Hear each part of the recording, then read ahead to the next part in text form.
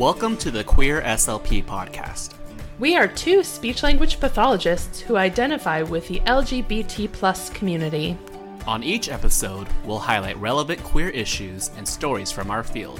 The Queer SLP podcast's mission is to provide informative and pertinent content from proud and chatty SLPs.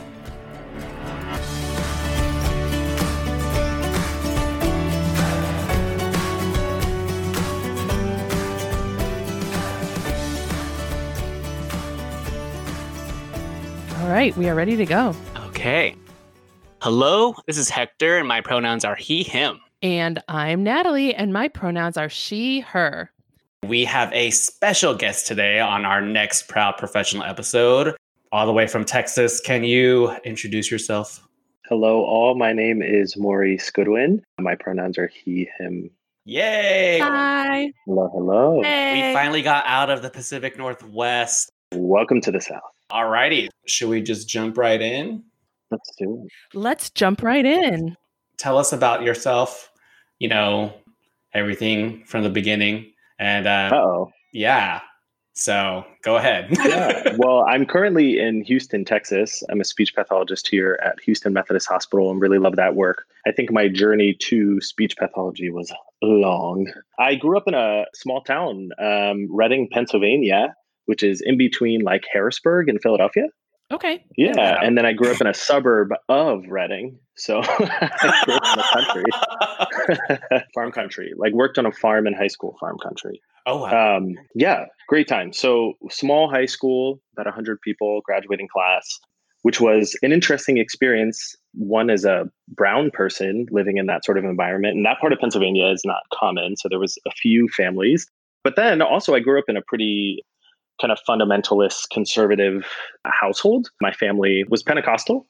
We grew up kind of in a large Pentecostal church. So a lot of my childhood kind of shaped what I do professionally now. So my mother's a singer and a performer, and me and I have two older sisters are also singers and kind of grew up doing that in the church. And so a lot of my early adulthood was actually shaped by that experience. I graduated high school and went to a Christian college where I studied biblical studies and church music for a few years, thinking I was going to be a pastor. Wait. Okay, go ahead. I have some follow-up questions. I'll have some follow-up questions, but go ahead.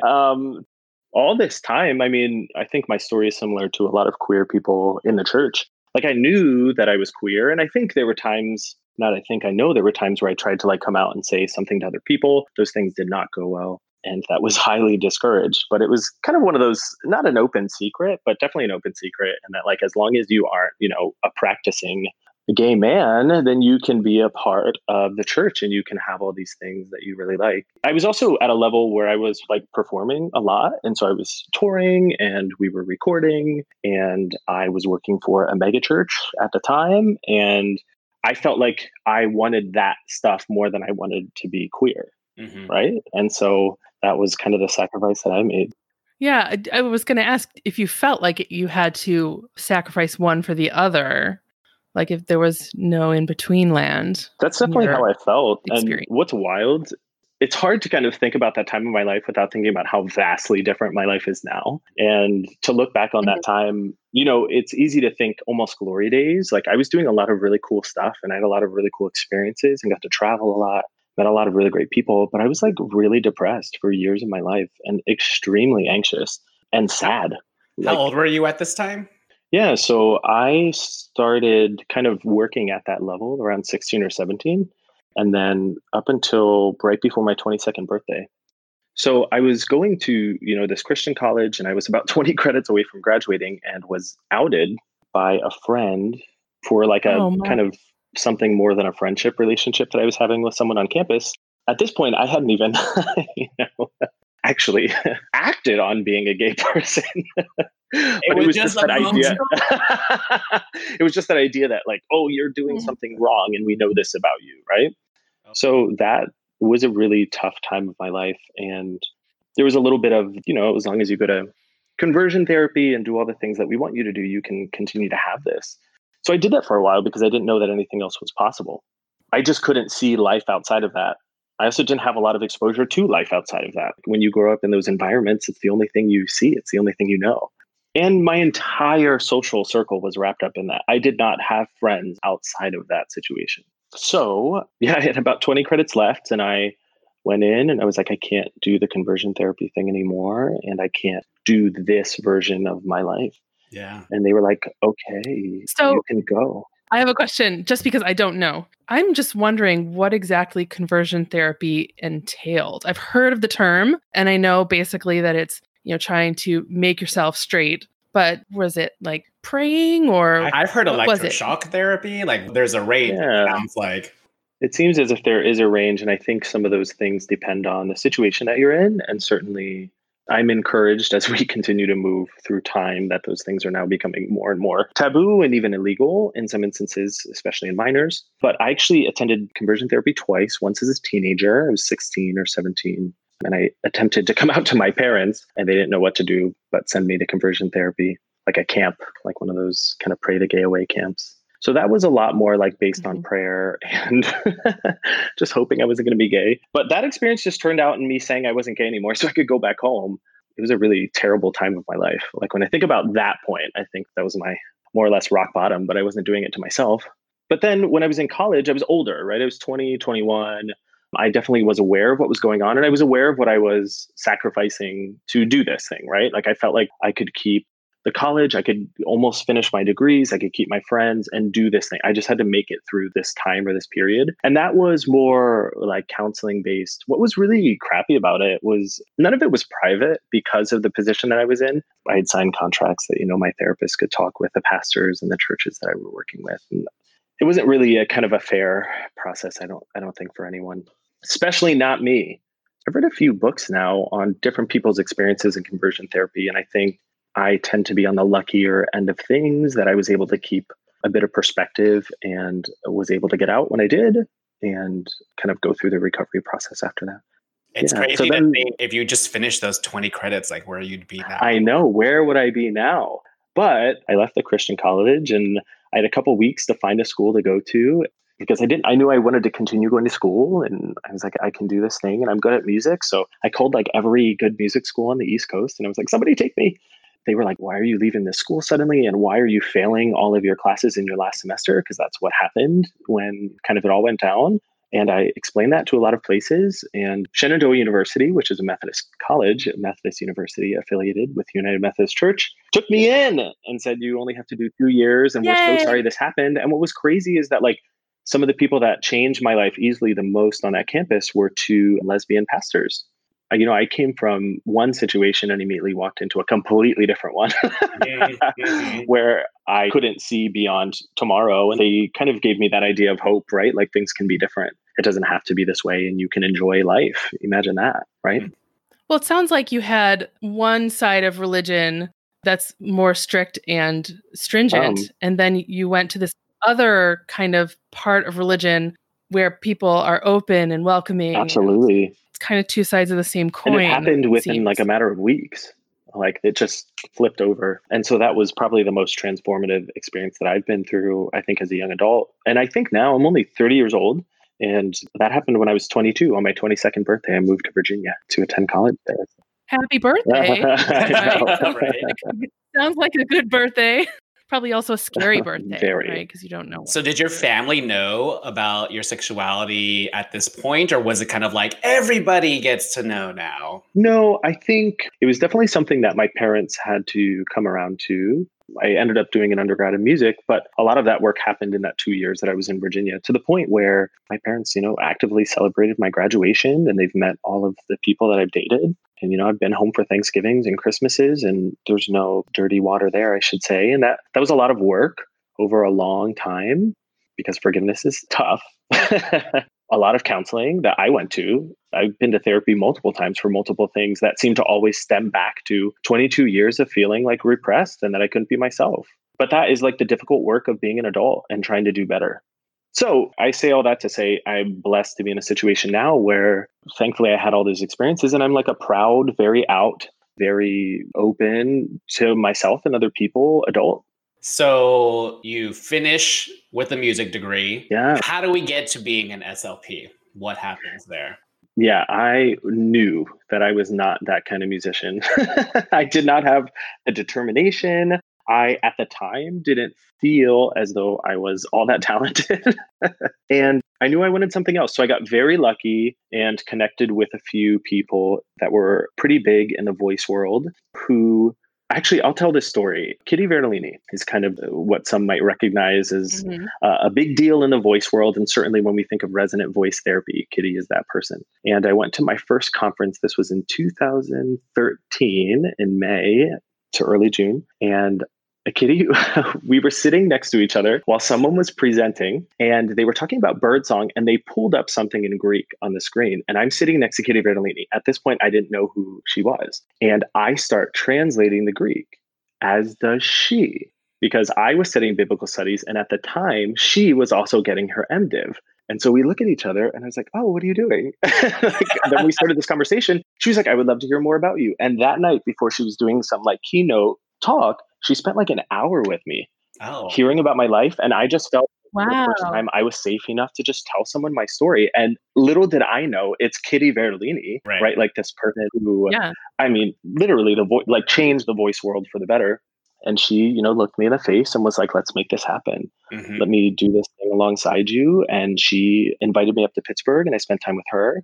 She introduced me to everyone at Pitt and the University of Pittsburgh Voice Center. And that's kind of how it happened. So truly, when I talk about luck, it was luck. And I had some really awesome people kind of step in the way and advocate for me as a queer person, which was awesome. Like the best homie hookup there ever has been.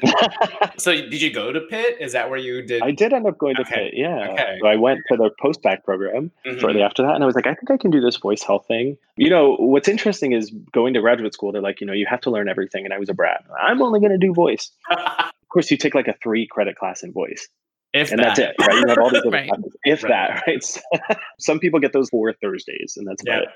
So I was like super excited to go to Pitt and had a lot of really wonderful experiences. I could have done one of many jobs as a speech pathologist. I really loved inpatient work. I actually really enjoyed early intervention, but I ended up getting lucky enough once again to get fellowship kind of specifically in voice and took off from there. That's pretty awesome because I remember in my grad program, they specifically said how voice was such a niche that you were not likely to get anything in it, if not for years. And that you had to stumble upon it. So the fact that you were able to get your CF in it is pretty huge. That's Yeah. pretty rare. Yeah. Yeah, we are. Yeah. I have had very few voice clients in my day. Yeah. We're, as an early career kind of speech pathologist, being in a position where I was privileged enough to end up in that opportunity where I'm getting a CF, we're realizing that there's so much opportunity to continue educating and kind of share the wealth when it comes to training opportunities in the voice world. So hopefully we will get better at doing that because I think people think of terms like exclusive when they think of the voice world. And I would think we could do better at that. Oh, I said niche. You said exclusive. Same. Yours is much more realistic. So you did your CF, which was where? I was at the University of Wisconsin. Okay. And then I ended up in Texas. Who would have thought? But I was really happy to end up in the practice. Oh, is it okay if I talk about like kind of what I do and relate that to kind of being a queer person? For sure. One of the Yeah. greatest things, and maybe I shouldn't have done this during an interview. At that point, so I was 28. I had finished the CF in Wisconsin. I felt like, I have this training and I want to live this life. I had interviewed at a few different voice centers. Things did not end up working out. So I actually was jobless for like 4 or 5 months after my CF. And I had this interview down in Houston, and I had heard good things about the laryngologist that I would be working with. His name is Apu Thekti. And we sat down, we went to this place called the Barbecue Pit for lunch on the very first day that I was there. And, he's just talking about life. And I said, hey, I am very brown. I am very queer. I am not interested in being anything other than that at my workplace. And I was like, and I need to know that that works for you, because if not, then I don't want to do this. Mm-hmm. And he was like extremely affirming of who I was and not just accepting. I think the term affirming is a better term, right? Like, oh my goodness, absolutely, you're welcome here. This is an asset to us and makes you who you are. And from that moment on, it's been kind of like a beautiful story of us building a team and really setting an office culture where anyone can come and be who they desire to be or who they are and where they are. I feel like that's the biggest blessing of like my adult kind of work life. I get to be me in every area of what I do. So we kind of talked a little bit about what it's like to be an SLP for you. And then what is it like not just being queer, but being a queer professional in Houston, Texas? Yeah, being a queer professional. I think, well, I will keep saying this over and over again. I'm lucky to be in the position that I'm in. I think kind of being at the hospital that I'm at, that's very open and affirming, of having coworkers that are that way. We had joked briefly before we, started the podcast that the voice world has to be one of the queerest subsections of speech pathology in existence. And I can confirm. You can come to the conferences. It's a party. Yeah. I'm like the one that's taking everyone out to the gay bars. So yes, that's me. I was going to say something inappropriate. We're fine. Well, all of those inappropriate things happen. So what's it like? I will also say, though, that I feel like I tend to be, I describe myself as a bit of a brat because I just really know what, I at least have a vision of what I want my life to be like. And I try and be as intentional with that as possible. And so I knew that as a professional, I was not interested in being anything other than who I was. And so I had to be intentional about that.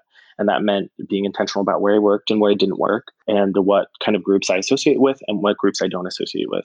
And I think now kind of being in the position that I'm at and feeling as great as I do in doing that, it's given me the opportunity to extend that to other people. Like, what other minority professionals don't feel comfortable in their workplace, and what can I do to actively make that a more accepting, open, great workplace, that I get to feel that way. I have to recognize the privilege there is in being a male in the workplace and being in a subspecialty field where there's not many people that do what I do in a city of 5 million people, right? Like, people know who we are, people know who I am. And so being conscious and aware of that and doing my best to extend that privilege to other people, I think is hopefully I'm trying to just make a bit of a positive impact on the culture down here.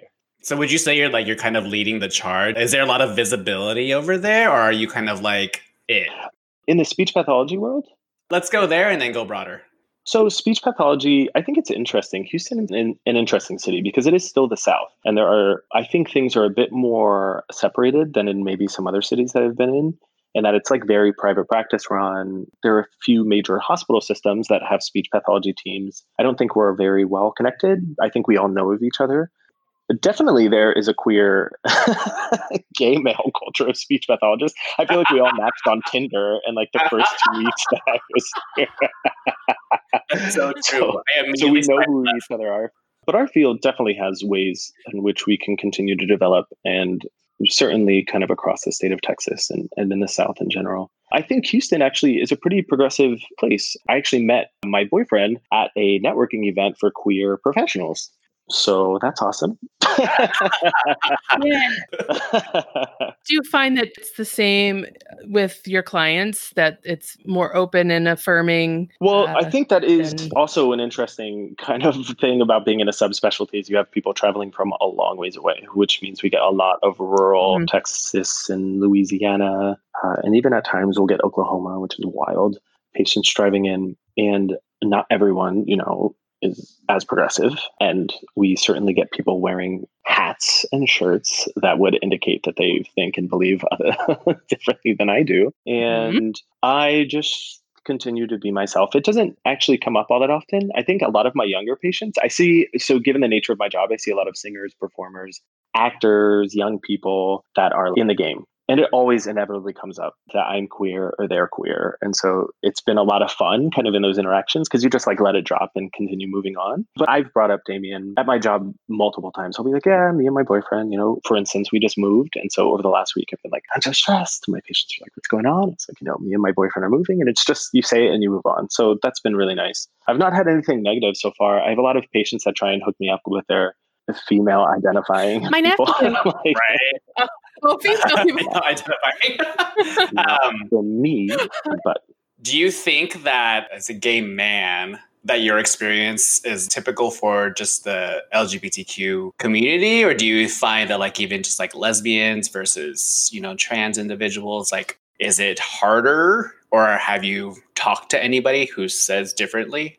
I definitely think it's easier for me to exist in this world than a lot of other people. And I say that even as a Black queer man, right?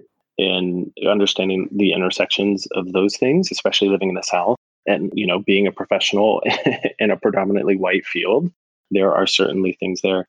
I mean, there's not a day that goes by that I don't look at our field and don't say, where are the men? But in fact, I'm responding with, where are the women of color, and where's more queer and trans and a non-gender or genderqueer representation on our field, especially in the voice world. I mean, it is possible for me to love and enjoy what I do and be very, very disappointed with the way in which the voice world is handling a lot of the work that we do with trans and gender affirming voice work. It boggles my mind that we are still hosting conferences where there is zero or maybe one person who identifies as a part of a community that we are like talking about as if they can't talk for themselves. If that is really, really tough for me as a voice person, right? As someone who is invested in this field, as someone who does that work myself with patients who come to us for that type of therapy and treatment, we have so much work to do. I recognize the privilege that I have in the work that I do. So now it's like, who else and how can we do this better? Mm-hmm. Think about that myself as someone who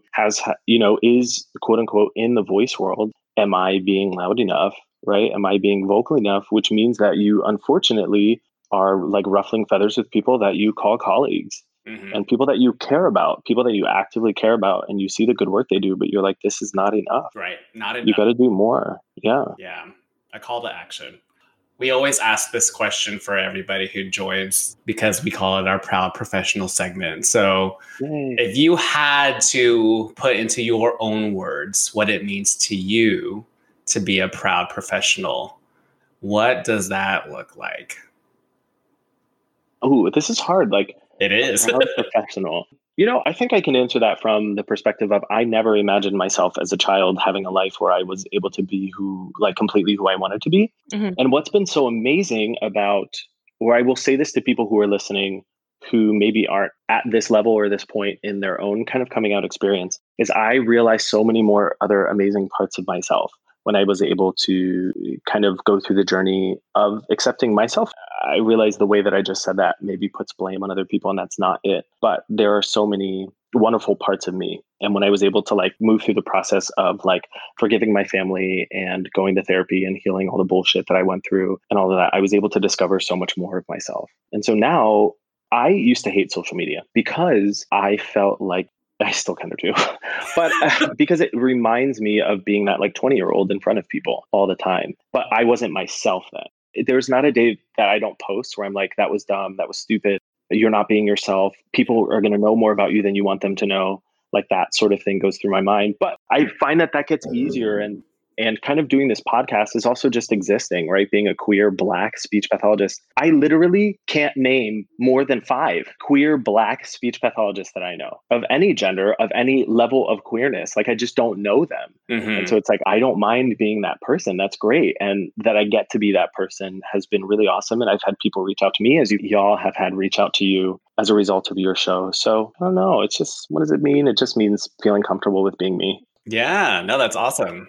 It sounds like, just talking about your journey and what you've been through throughout your life, that it was when you started to accept yourself that you blossomed. And it sounds like the world just opened up your path for you, right? It's crazy. I mean, really, truly crazy. Yeah. It's difficult for me to put in words, and I don't think I could. Maybe if I was an incredible songwriter or an artist or some sort of created some sort of musician. Or a musician. It would be difficult for me to adequately describe how awful I felt for so long. And I don't know that I identify with the term suicidal or wanting to injure myself, but there were so many moments where I didn't want to wake up. And there were so many situations where I would just be holding my breath, not wanting to exhale or inhale because that meant feeling something. There were so many days that I would spend wrapped up in my blanket. I didn't eat.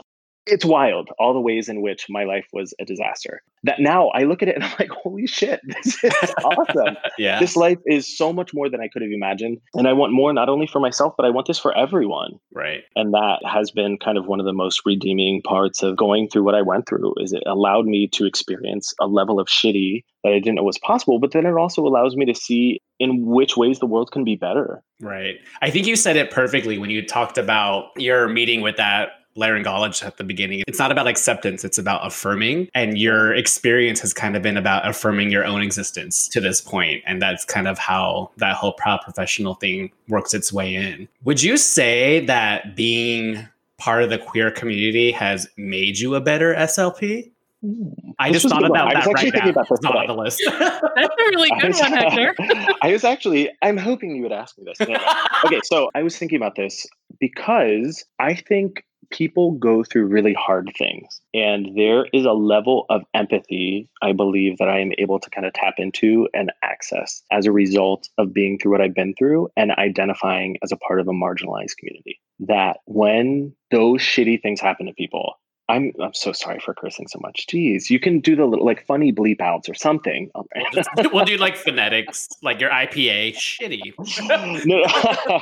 But when people are going through those things, there are moments where I can sit in front of someone and be like, I'm really sorry you're going through that. And I'm not going through what you're going through. I actually have not had a voice disorder that kept me from talking. And I have never lost my job because of my voice, and I have not lost income because of my voice. But there are a lot of situations in which I felt like tomorrow was impossible. And I know you're in that position too. And so it's allowed me the opportunity to just like sit in front of someone and like lay it all out on the table. And it doesn't have to be okay. And it doesn't have to be better. And I cannot solve your problems, but in this space, we are going to make it okay. Right? We're just going to lay it all out there, and you can cry and we can laugh, and then we can cry some more. There's lots of crying in what I do and more crying. And that's okay. That's like part of being a human. Welcome to the human experience, right? And I'm here. So let me know what you need, even if it has nothing to do with speech pathology. Let me know what you need. That's what my voice therapy teacher always said, was like, it's more about counseling and crying in voice than it is about actual voice therapy, because it's like one of the most personable ways you communicate is, your identity with your voice. And so to have difficulty with it is, it's very earth shaking for them. It's your identity. It could be your livelihood. Heck, it's our livelihood, right? Can you imagine being a speech therapist and not being able to talk? No. Yeah. I would quit. It's interesting how we can frame it that way, because for those of you that aren't part of the queer community, I want you to get the message that you don't have to live the queer experience to understand empathy. Like that just happens to be the lens that we happen to have had, but you could go through anything and take any experience and say, oh man, that fucking sucked. Like, and say, and then again, I'll bring it back to our good old Brene Brown. Like, empathy is not feeling for you, it's feeling with you. And so being there with somebody is the most important thing you can do. Yeah, I will kind of circle back. One of my most recent favorite Brene Brown references would have to be the TED Talk that she did. And if any of you haven't listened which to one? that, Which one? Okay, so I know I'm doing a bad job. Okay, the power of vulnerability. And in that, of the many, many wonderful things she shares, she talks about how when you are going through something that's difficult, when we are dealing with things that feel insurmountable, often we do our best to shut off the bad feelings. We do our best to turn off the things that are uncomfortable. But when we do that, we also often turn off the best parts of ourselves. And that, I think, kind of to circle back to Natalie, what you had briefly mentioned about my own story was I was turning off the best parts of me to not feel the hurt of not being myself. Yeah. And so as I continue to grow, I'm like, I can't believe that life has already been this fulfilling. And I'm only 30. And I've been able to look at life that way, right? Like there's so much more to this thing. And there's so much more life and love and people and joy to experience that I want to keep going on that journey. You can't selectively numb, as she says. You just kind of have to like take it all. Unfortunately. Right? I know. You're like, damn it, but I know your lesson, but fuck, that sucks. Especially 2020. We've talked a lot about visibility and how there's just so many more of us out there who aren't part of the community. So what does allyship look like to you? And what would you like for it to be if it isn't what you want right now? I think through things, as you had mentioned before, that kind of idea of lenses. And certainly summer 2020 was an interesting experience as a person of color living in America. And there was some nice displays of representation and visibility given in many different levels, from social media to actually, ASHA and our field demonstrating a level of awareness in which they placed Black people in front More of that would be cool. I always think it's like really cool to see people from minority populations like normalize their expertise and not just their marginalization. Mm. And so I would love to see people from different minority groups giving talks that have nothing to do with their minority group. Even though I think it's helpful and it's beneficial, I'm also like, I would love to go to ASHA and see, like a panel of Black women, giving a talk on child language just as much as they would give a talk on being Black women as speech pathologists. Right. And not tokenizing our experiences, but rather just celebrating who we are in what we do and what we kind of bring from a professional standpoint. So I think we can do better a job of that as a field, certainly. So I might not have answered your question as directly as I would want to. So, I mean, it kind of combined that.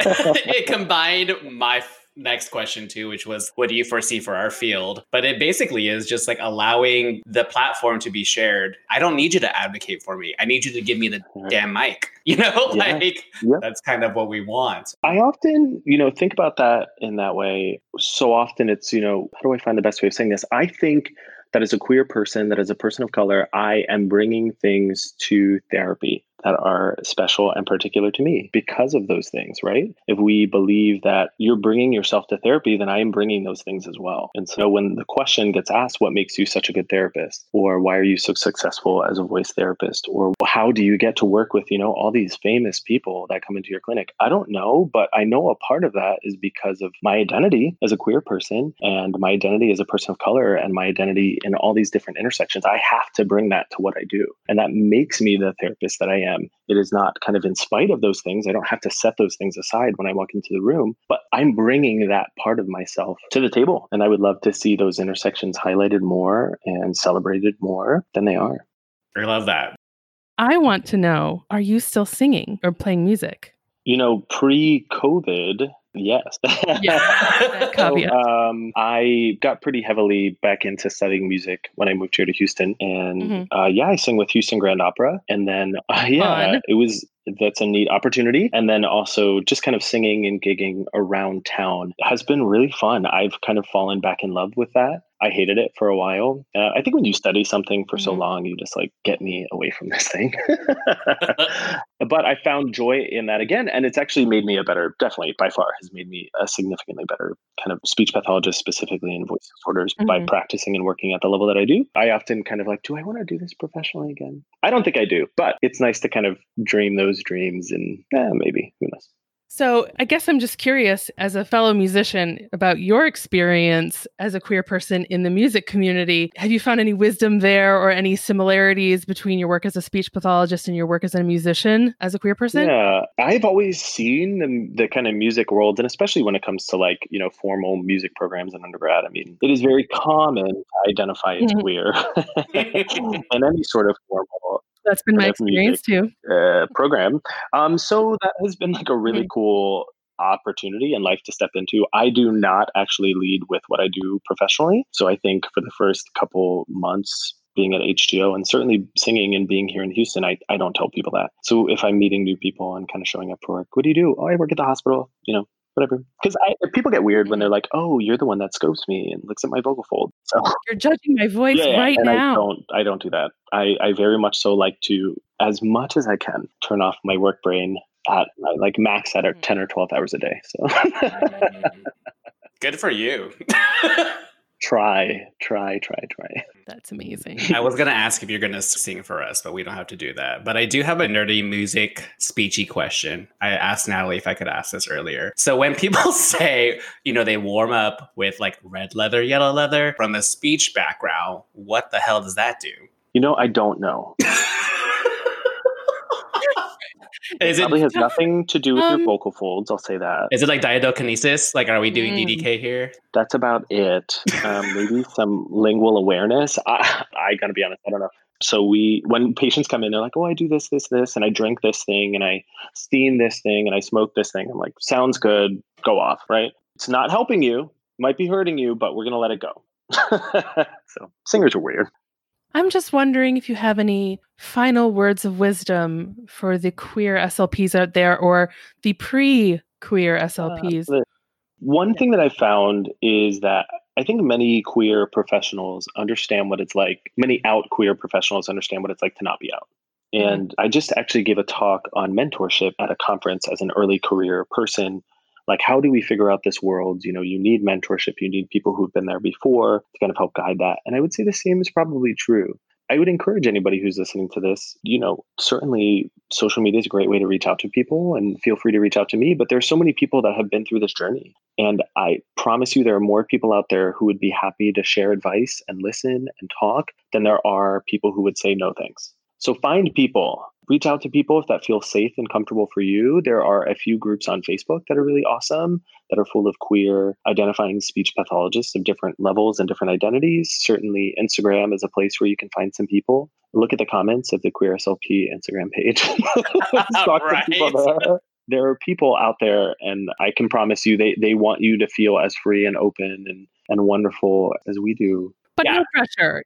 We've talked a little bit about on this podcast that it's also okay if you don't feel safe being out as an SLP. I often think, what would have happened if I wasn't more or less outed, right? Like, I was 20 credits away. I had justified kind of doing everything that I was doing and felt like that was a fair trade-off. And for some people that is true, right? They're in positions where they have to make money, and their employment rests on their ability to either be close to their family or be in a safe environment. And so that's what that means. Queerness, I don't think, is necessarily practical. I wish it was, but this world wasn't built for people who don't identify with a majority. And that applies to many, many different intersections. So it's a tough conversation to have, but there's support for whatever level you're at. Yeah. And we want to affirm that for sure.